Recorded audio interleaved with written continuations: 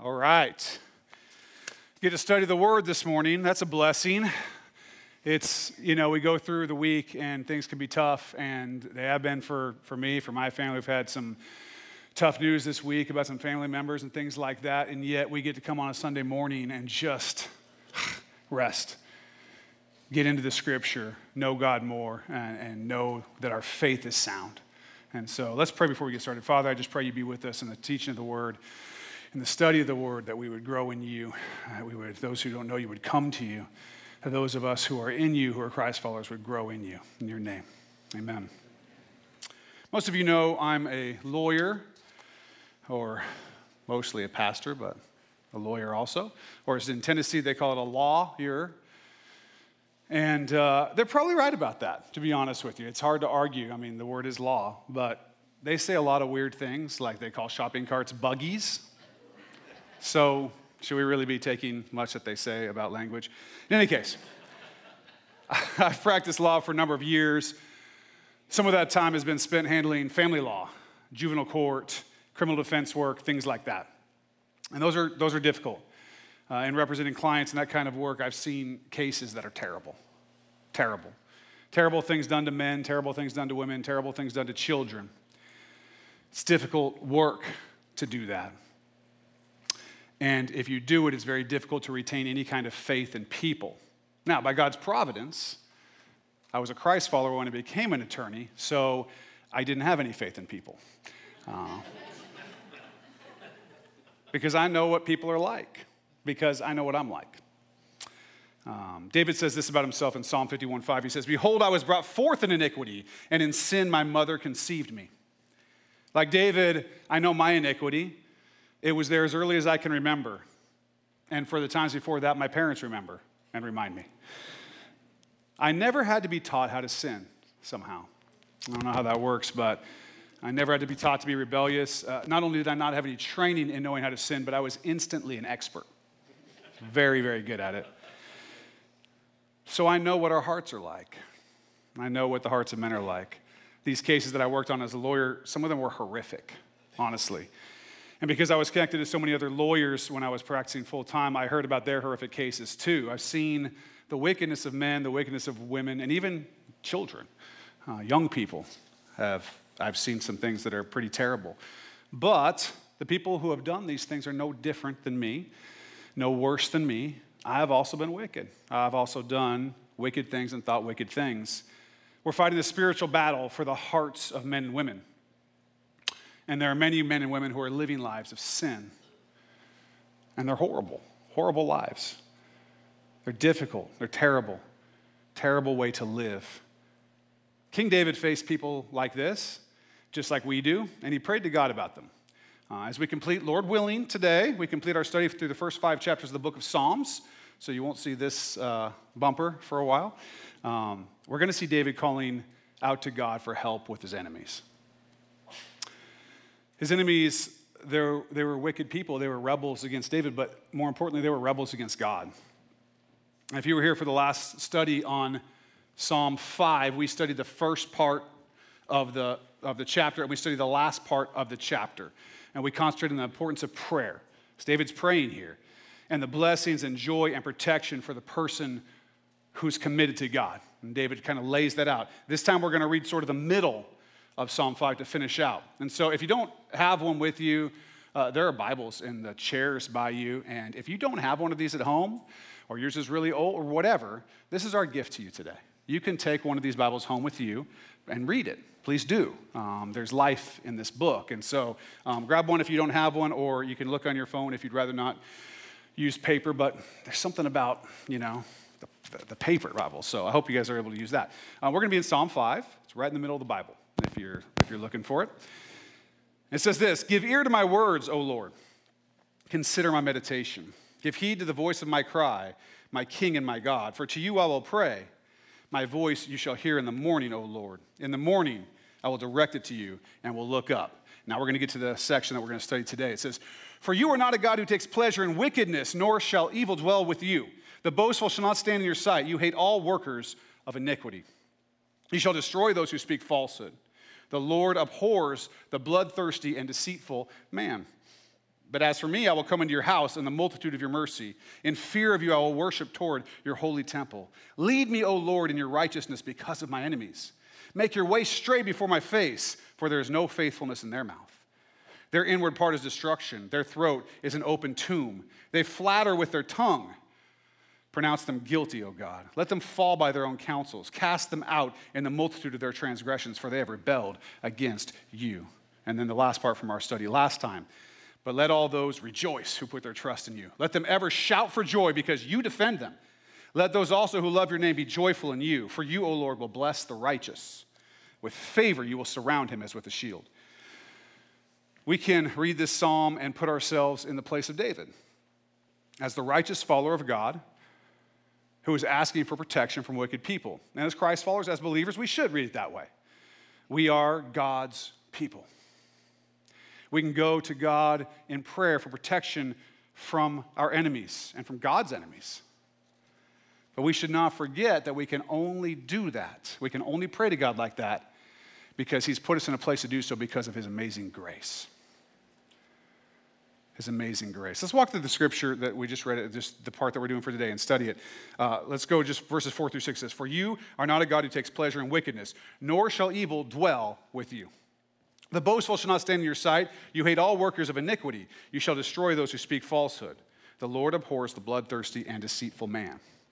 Now, this is similar, if you remember, when we studied Psalm 1, and frankly, when we went back and studied the Sermon on the Mount, we kind of talked about these two roads, right? These two roads. There's two ways to go. God's way, every other way. God's way, every other way. Narrow, wide, right? We talked about that. And here, once again, we hear, evil will not dwell with God. So listen to Psalm 1, 4 through 6. The ungodly are not so, but they are like the chaff which the wind drives away. Therefore, the ungodly shall not stand in the judgment, nor sinners in the congregation of the righteous. For the Lord knows the way of the righteous, but the way of the ungodly shall perish. Sinners and ungodly people will not be with God. I know that that is difficult for some people in 2021, but these are the facts, have always been the facts. We hear about it here from David. It's in the Old Testament. It's in the New Testament. There's no question. If a person is unrepentantly a sinner and an ungodly person, they will not be with God. They will not be with God. Only the righteous will dwell with God. The inheritance of the Christ follower is to dwell in the house of the Lord forever. But the wages for the sinner are death and separation from God.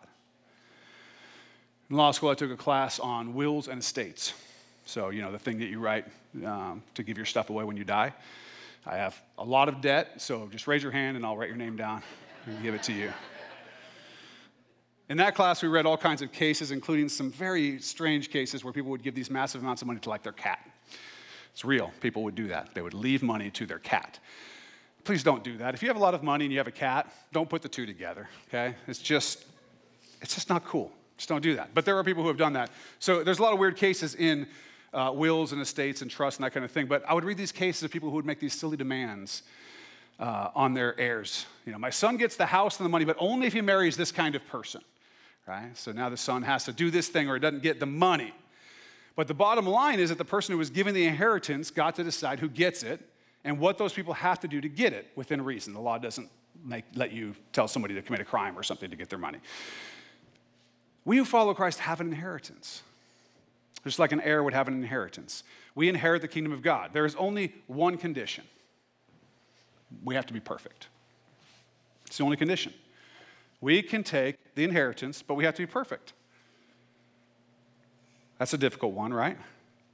It's not some random condition either. It's a necessary condition because God is perfect, and he cannot have anyone dwell with him who is not also perfect. Now, that sounds pretty unattainable, and it is, right? We were born into iniquity. We have been sinners our whole lives, so we're not perfect. We have not been perfect, and so we haven't earned the inheritance. But this doesn't stop David from saying this. Look at the first part of verse 7. But as for me, I will come into your house. Who does David think he is? He just prayed to the Lord and said, For you are not a God who takes pleasure in wickedness, nor shall evil dwell with you. And David knows he's done wicked things. He knows he's a sinner, so why does he think he will dwell with God? Why does he say, but as for me, I will come into your house? He says it because of the next part of that verse, what he says next. in the multitude of your mercy. In the multitude of your mercy. David is relying on God's mercy. He doesn't think he can walk into God's house because he's got it all going on. He's relying on the mercy of God. He's counting on the righteousness of God to replace his iniquity. So that when God looks at him, he doesn't see his iniquity. Instead, he sees righteousness. Next part of the verses here. It says, in fear of you, I will worship towards your holy temple. Lead me, O Lord, in your righteousness because of my enemies. Make your way straight before my face. David fears God, which is to say he knows that God is awesome, powerful, holy, perfect, good. And he also knows that God punishes sin.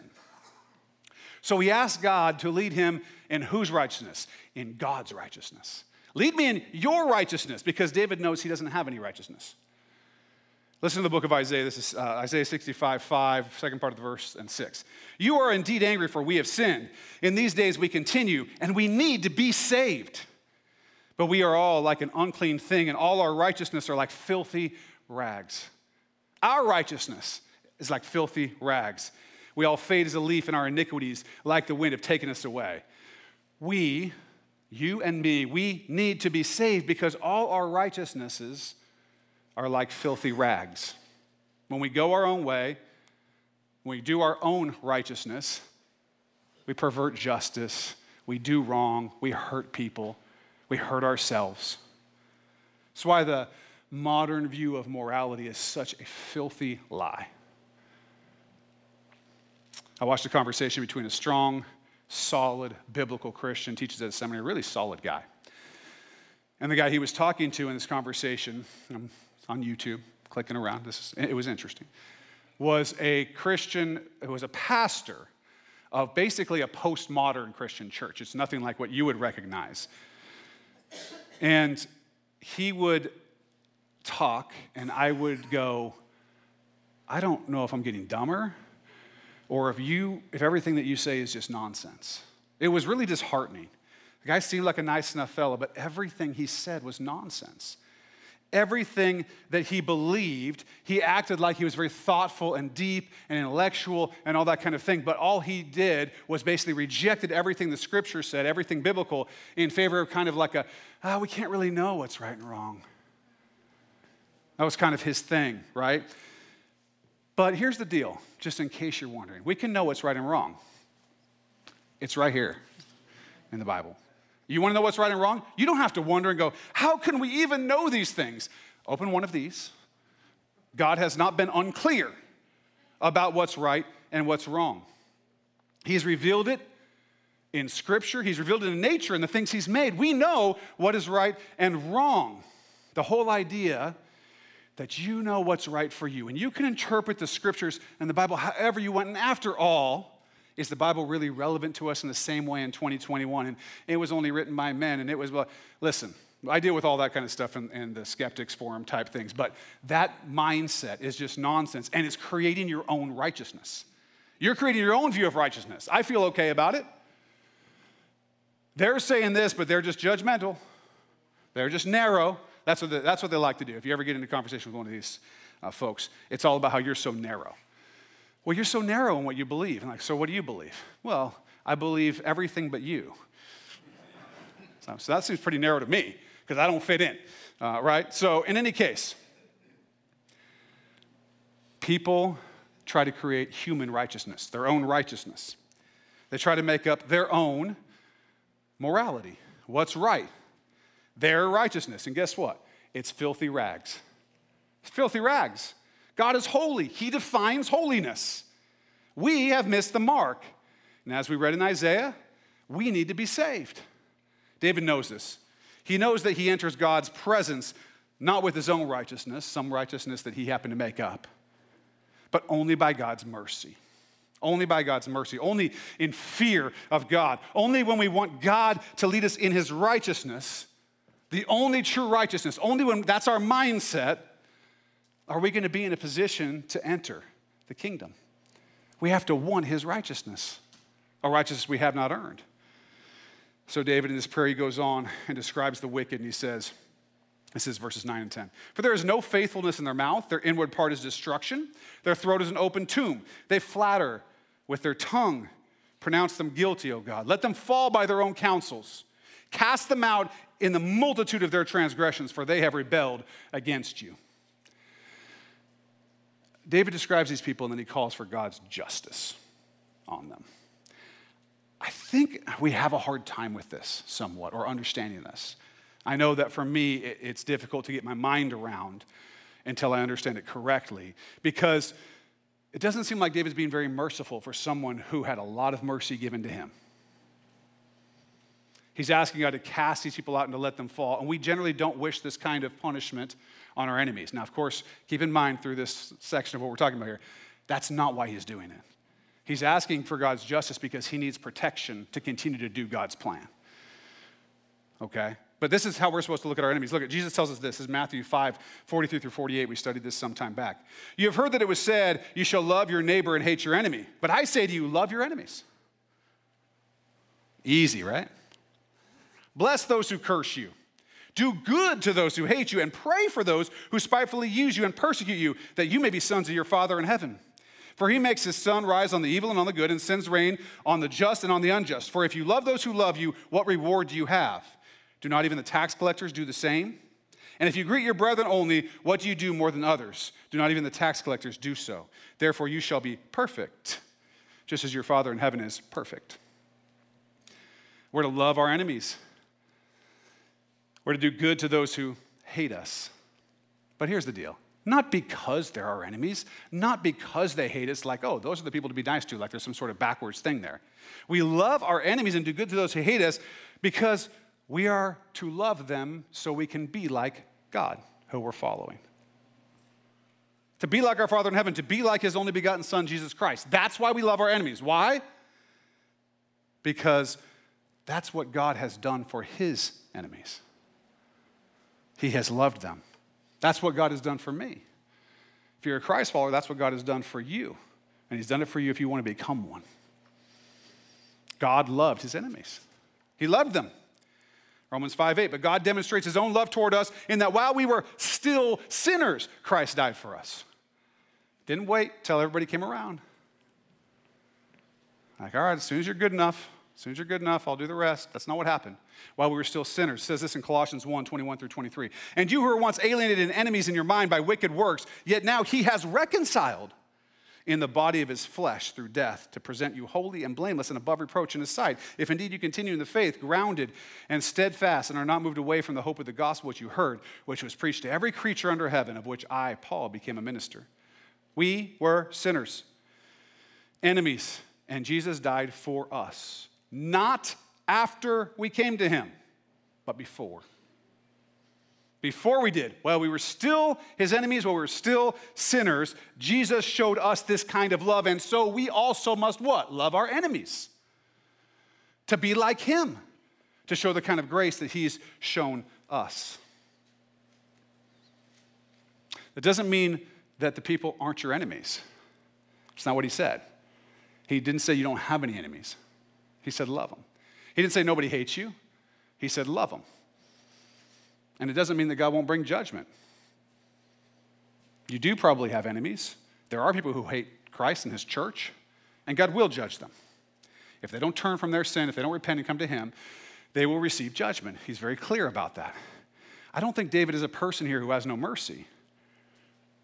I think he's asking God for justice because God's justice is good, and we should desire it.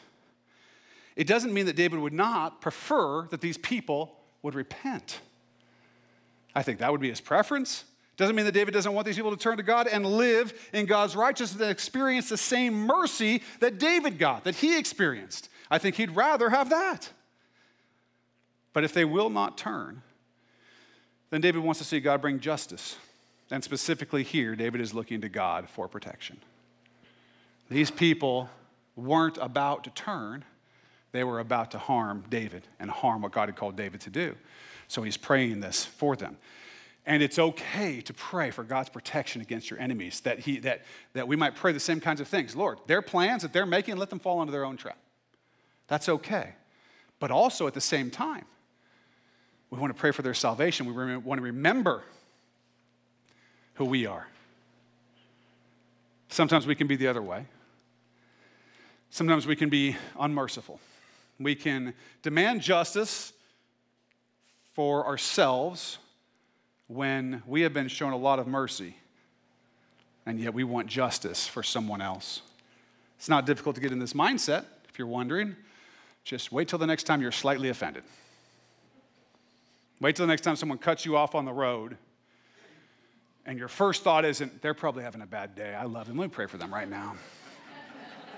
Let me pull over and slow down even more and just spend some time thinking about that person. Next time somebody says something behind your back. Are you merciful? Do you understand the mercy you have received? It's a story you can find in Matthew chapter 18. This is verses 21 through 25. It says this. Then Peter came to him and said, Lord, how often shall my brother sin against me and I forgive him? Up to 7 times? Which is a lot, by the way. Jesus said to him, I did not say to you up to 7 times, but up to 70 times 7. Therefore, the kingdom of heaven is like a certain king who wanted to settle accounts with his servants. And when he had begun to settle accounts, one was brought to him who owed him 10,000 talents, billions of dollars in our money, billions. Okay, so this guy owes this king billions. But as he was not able to pay, his master commanded that he be sold with his wife and children and all that he had, and the payment be made. The servant therefore fell down before him, saying, Master, have patience with me, and I will pay you all. Then the master of that servant was moved with compassion, released him, and forgave him the debt, billions of dollars. But that servant went out and found one of his fellow servants who owed him 100 denarii, less than 15 grand. And he laid hands on him and took him by the throat, saying, Pay me what you owe. So his fellow servant fell down at his feet and begged him, saying, Have patience with me, and I will pay you all. And he would not. But he went and threw him into prison till he should pay the debt. So when his fellow servants saw what had been done, they were very grieved and came and told their master all that had been done. Then his master, after he had called him, said to him, You wicked servant, I forgave you all that debt because you begged me. Should you not also have had compassion on your fellow servant just as I had pity on you? And his master was angry and delivered him to the torturers until he should pay all that was due to him. So my heavenly Father will also do to you if each of you for each of you from his heart does not forgive his brother his trespasses.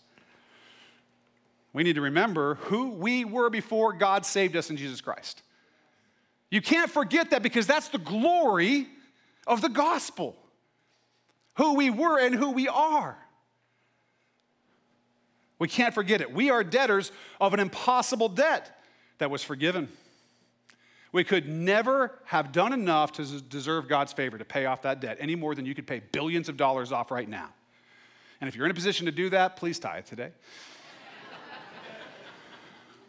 We could use it. But you're probably not, and we probably never will be. And certainly when it comes to God and our debt there's nothing we could ever do to pass the test. We didn't earn our inheritance in the kingdom of God. It was given to us as a free gift of grace. It was given to us. God showed us mercy, and it wasn't free. It cost him dearly. Jesus Christ died for us. We have to stay humble. We have to constantly remember what God has done for us. We need to be like the tax collector in this next parable. This is from Luke 18, 9 through 14. Also, he spoke this parable to some who trust themselves, that they were righteous and despised others. 2 men went up to the temple to pray, one a Pharisee and the other a tax collector. The Pharisee stood and prayed thus with himself, God, I thank you that I'm not like other men, extortioners, unjust, adulterers, or even as this tax collector. He's calling the other guy out right in front of everybody. It's rough. I fast twice a week. You have your reward. I give tithes of all that I possess. And the tax collector standing afar off would not so much as raise his eyes to heaven, but beat his breast, saying, God, be merciful to me, a sinner. I tell you, this man went down to his house justified rather than the other. For everyone who exalts himself will be humbled, and he who humbles himself will be exalted. A broken and contrite heart. Right? That's where we're supposed to be. We can read David's prayer in Psalm 5, and we can pray the same prayer, that God would bring justice on those who will not turn to him. and that God would protect us from our enemies. But in all of that, remember who you were. You were God's enemy. Some of you here today, some of you listening online, or some that may listen later, still are God's enemies. Enemies, rebels, people who deserve the justice of God, punishment for sin and separation from God, something that we all deserve. If that's you, if you're going your own way, if you are justifying your sin and creating your own righteousness, you found a way to be able to continue to do the things you're doing that go against everything that God has written, that go against everything that people who love the Lord would tell you and plead with you not to do, but you have justified it and you have your own kind of righteousness, let me just tell you, stop. It's filthy rags. It's filthy rags. It will not get you into the kingdom of heaven. Only one thing will. Jesus did not sacrifice himself on the cross for you because you were pretty much okay. Because you were doing all right, but maybe you just need a little something more. That's not why he sacrificed himself on the cross. Not because you weren't much worse than the next guy or the next girl. He died for you because he loves you, even though you have been his enemy. Give up your pride and call on the name of the Lord to be saved. The scriptures tell us truly, this is Romans 10, 9 through 13. If you don't know Jesus, listen to this very carefully, please. That if you confess with your mouth the Lord Jesus and believe in your heart that God has raised him from the dead, you will be saved. For with the heart one believes unto righteousness, and with the mouth confession is made unto salvation. For the scripture says, whoever believes on him, I will not be put to shame.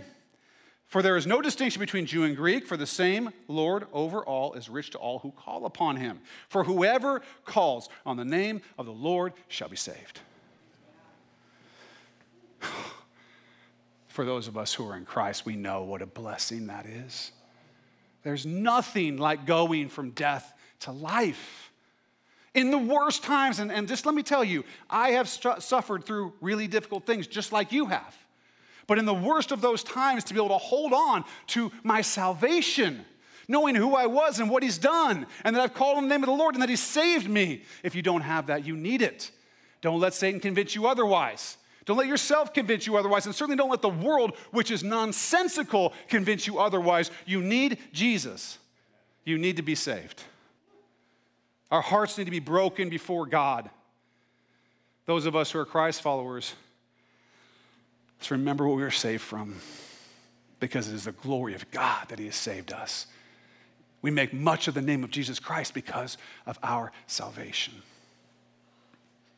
Those who have not had a broken and contrite heart, who have not mourned over their sin, turned to God and had it taken away. If you haven't grieved over your lifestyle and over your sin and received forgiveness and salvation, the time is now. I cannot promise you tomorrow. That's the fact. The Lord is coming back. I hope now. But I want to wait. And he's waiting. That everyone who's going to come would come. The time is now. Please do not wait any longer. You can go from being God's enemy to being his friend. You can go from being God's enemy to being his son or his daughter today. Right now. Everything can change. He will change your heart. Some of us need to be saved today. Some of us, we are saved. And we need to look to God for strength and protection. That's me. I need it. I can't do this. I can't do anything without him. He has shown me that over and over. How I've proved him or an or. I sure have not proved me or an or. I don't even know what or means, but I think over. Some of us need to look to God for strength and protection. Some of us need to cry out in our hearts, God, be merciful to me, a sinner. We need to feel the embrace of God, of Jesus saying, I've paid for it. It's gone. Whatever it is this morning, don't wait. Let's pray. Father, I just pray that you'd be with us. God, your servant David, boy, what a mess. He was in so many ways, and you've let us see his life that we might see that our own lives, our own mess that we've created, also you will have mercy for us if we'll just ask for it. Lord, those of us who are in you, who once were your enemies, I thank you, God, that you saved us, that you don't look at my sin, whatever it is, that I don't have to come in here and be ashamed. Every day, new every morning are your graces, your mercies. Great is your faithfulness. You're faithful to me, to every Christ follower, Lord. And you will be faithful to those who your Holy Spirit has been drawing, whether they're online, whether they're in this room, whether they'll listen later, Lord, you're drawing them to yourself.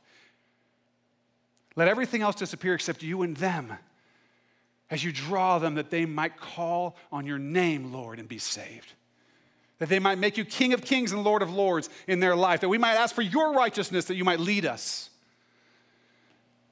Lord, we love you. Go with us today.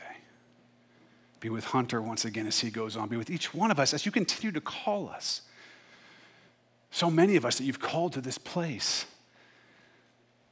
We're waiting for your orders as we walk forward, ministering to others. Lord, we want to break down the gates of hell, that you might set the captives free. Lord, I pray you would do that this morning.